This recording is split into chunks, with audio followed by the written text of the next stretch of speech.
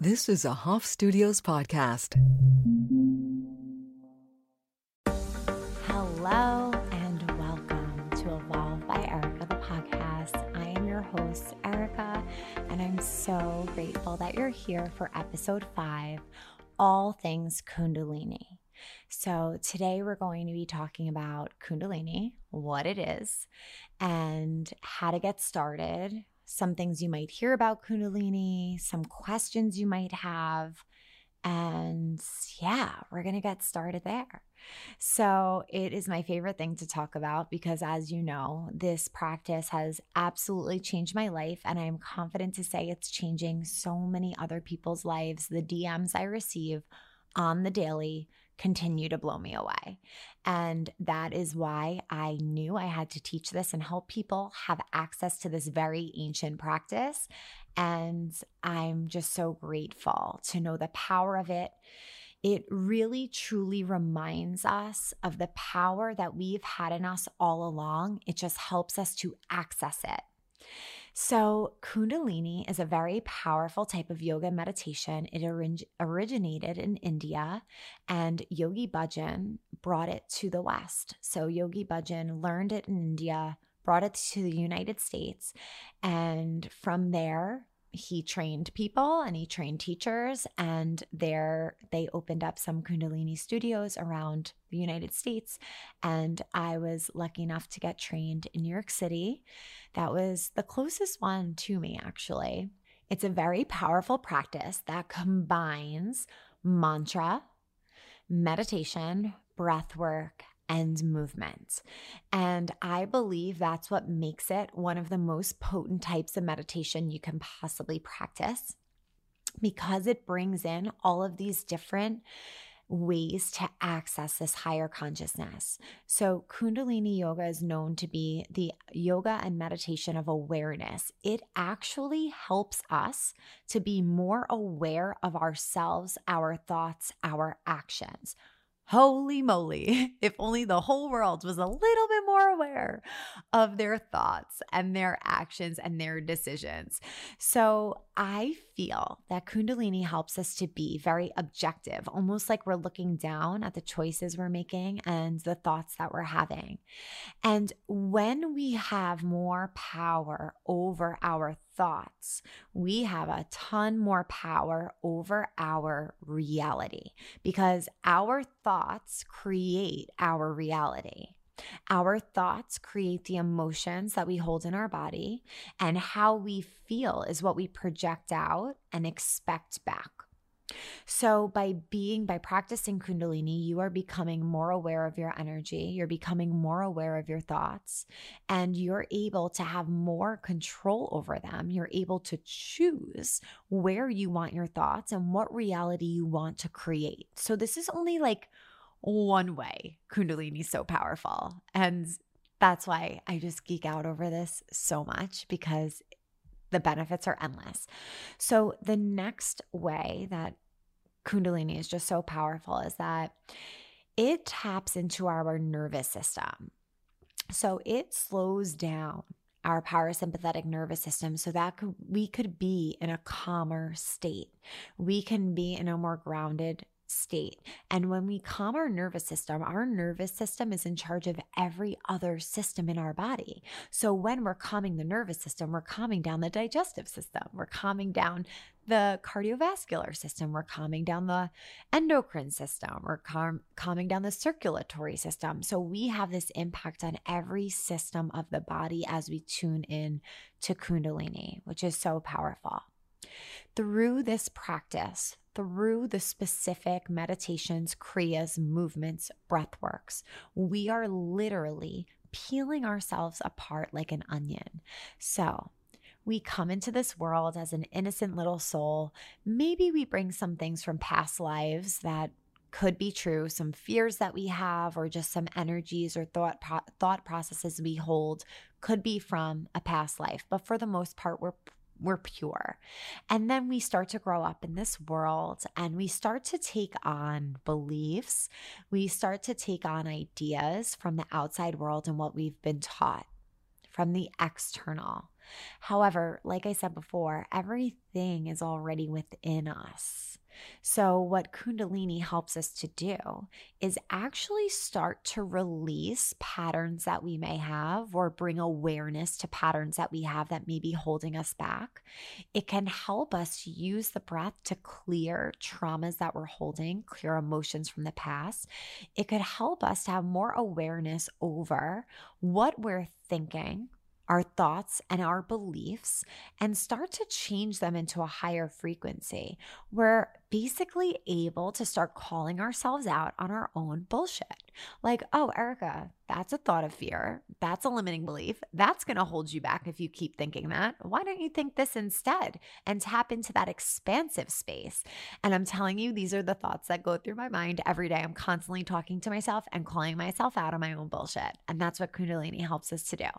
So we're peeling ourselves back like an onion. We're releasing traumas from past lives, things we've stored in our subconscious from this lifetime. We're clearing and we're truly freeing ourselves to be comfortable in our own skin, at home within ourselves, and so aligned to our highest self. It's almost unshakable.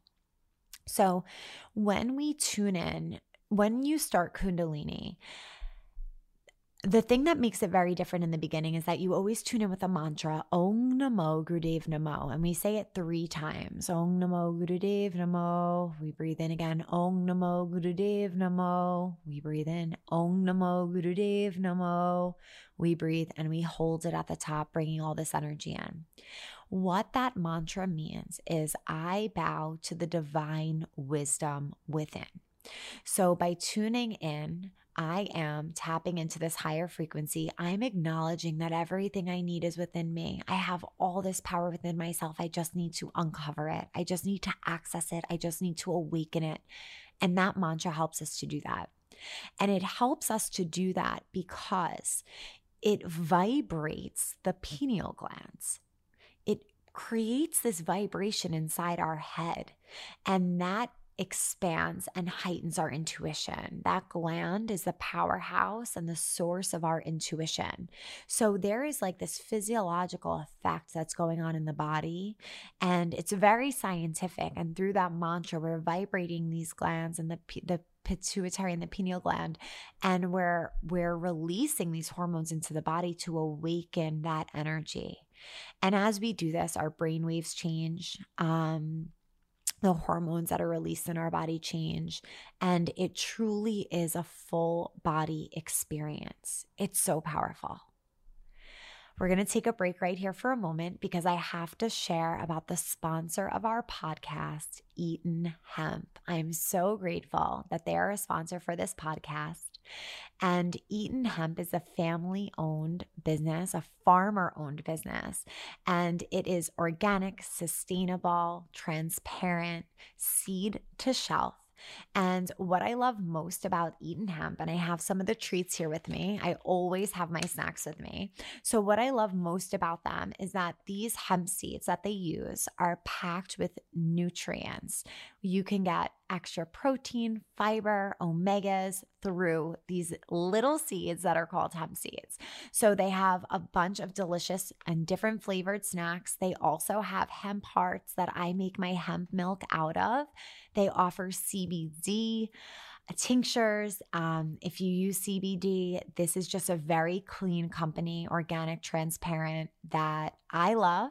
And they are offering all of the Evolve community 30% off. So if you visit EatonHemp.com and check out with the code ERICA30, that's ERIKA 30, you will get 30% off your order. So it's Eaton Hemp, and you can visit them. Checking out with the code ERICA30, ERIKA 30, you'll get 30% off your order. So go and check out their products. So grateful for this, that they're sponsoring this podcast, that they're in alignment with InCal, XCal, and the whole Evolve mission, just being plant-based, sustainable, organic, all of those great things for our bodies, for our earth. And I'd be so grateful if you check them out. Give them a try. I know you'll love them. So back to Kundalini. So Kundalini brings a ton of spiritual benefits, but also physical benefits. And what's really cool about Kundalini is that there's a Kriya for everything. And as you guys know, I had health anxiety. So I'm recovering. I'm a recovering hypochondriac. And what I love so much about Kundalini was each Kriya has a specific intention. Each meditation has a specific intention, and it also often has a very physical connection. So let's say at one time my liver enzymes were elevated before I went plant-based and I couldn't figure out why. I would be able to find a Kriya for my liver. I believe it's called Let the Liver Live. And I would be able to do different breath works and postures to help detox this huge filtration unit in our body that's so important, our liver. So I felt, from someone that believes in higher health, believes in holistic health, I loved that no matter what I was feeling or experiencing in my body, I can do an exercise or a breath work to benefit that and to help that. And that is what made me fall harder and harder for Kundalini, because I would just nerd out on the science behind the different postures, how it benefits the systems or the organs in the body, and how it could bring this healing or this higher health to each part.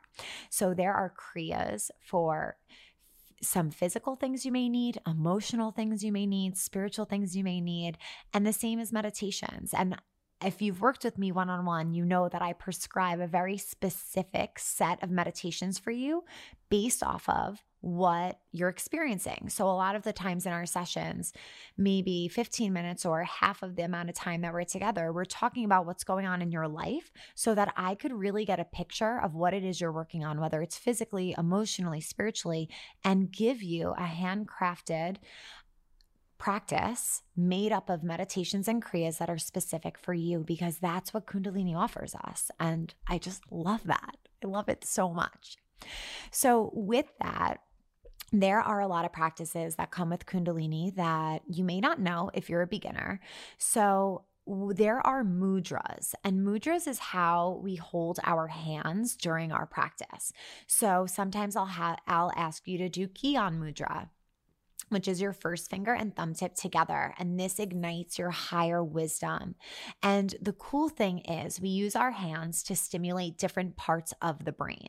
And that's what a mudra is. It's so scientific. Again, why I love Kundalini, because I know how powerful the practice is because I've experienced it in my body. But then when you could put science to it so that everyone who thinks you're a little off or weird for practicing this or doesn't believe what you're doing, you could be like, well, actually there's science to back it up. Let me tell you how. So it's interesting. It's like your body already knows this. And if you've practiced and if you've gone deep and you had a beautiful experience with this, you know exactly what I'm talking about. You're like, whoa, I know something beyond what I could ever explain is happening here. And it's just fun to find some science to back it up. So mudras connect with our brain. And by stimulating different meridians on the hand, we're telling the brain what to do. So as I said before, Gyan mudra, first finger, index finger, and thumb tip touching, that ignites this wisdom within yourself. If you bring your middle finger and thumb tip together, I want you to try this with me. This helps to bring forth patience and understanding, which is funny because we use the middle finger when we're not feeling very patient or understanding in our culture, right? And then our ring finger helps to bring in calm and peace and physical health. So if you feel like you need to stimulate physical healing, you stimulate that ring finger. And then our pinky finger stimulates communication. So I always tell some of my clients that have to go and speak in front of a lot of people or have a presentation or they're holding a lecture to stimulate that pinky, or if they have an important meeting, stimulate that pinky beforehand, because that works with the brain to help your communication to be clear. So we use mudras. We also use eye gazes during Kundalini as well. So sometimes I'll ask you to look up towards the third eye point to stimulate your intuition. Sometimes I'll ask you to look down towards your nose also to stimulate your intuition. Sometimes you'll be asked to look down at your chin or your moon center, and this is to balance your emotions. So by using the eyes, we're able to help these glands to release what they need to so that we can maximize the power of our meditation and our practice. How cool is that? I hope you guys think this is as cool as I do. I think you do, and that's why you're listening today. It's so powerful, and there's so much meaning and significance behind everything that we do. When we start Kundalini, the most important thing for you to do is definitely take it slow. And I do pride myself on assisting people and starting this in a very graceful way. So before the pandemic, if you were to explore Kundalini, you would most likely have to go to a studio or sign up for a class and maybe find one online. But typically it would be a 90-minute class with a ton of breath work, a ton of really advanced exercises and poses. And what I've tried to do is make this practice as approachable as possible because I feel like so many people need it. And I know I don't always have 90 minutes in my day to just for my meditation. So I wanted to make this all bite-sized and super deliverable to you. And also help you do this in a very graceful way because with Kundalini, we're using our prana, our breath, to clear the apana or the toxicity from the system. And it's important to have a balance of that. And sometimes if you fly into Kundalini a little too soon or a little too intensely, it can be a lot for your nervous system because, like I said, we're really tapping into the nervous system and every system of the body. So it's important as you do this to listen to your body, listen to your intuition and not fear, and just move with it and do what you're guided to do. And that's why I've made meditation super small, concise, bite-sized so that you could do this little by little and gracefully grow with this practice because it's so powerful. So when starting out, it's important to learn the Adi mantra, which I shared before, Om Namo Gurudev Namo, and it's important to learn how to breathe correctly. So let's try that right here together. I want you to sit in easy pose or sit on a chair. If you're driving or walking, if you're driving, you can't do this unless you park your car safely. But if you're walking, maybe you can find a place to just stand, ground yourself into the ground, into the earth, and bring one hand to the heart and one hand to the belly. And I want you to take a long, deep inhale through the nose, fill up the chest, fill up the belly, and exhale through the nose. Let it all go. And again, inhale. And as you inhale, I want your chest and your belly to rise and expand. And on your exhale, I want your chest and your belly to come back in towards center. Take 2 more breaths here with me. Inhale, everything expands up and out. And exhale, everything comes back in towards center. Good. So that is the basis of every breath work we're going to do. On the inhale, everything expands up and out.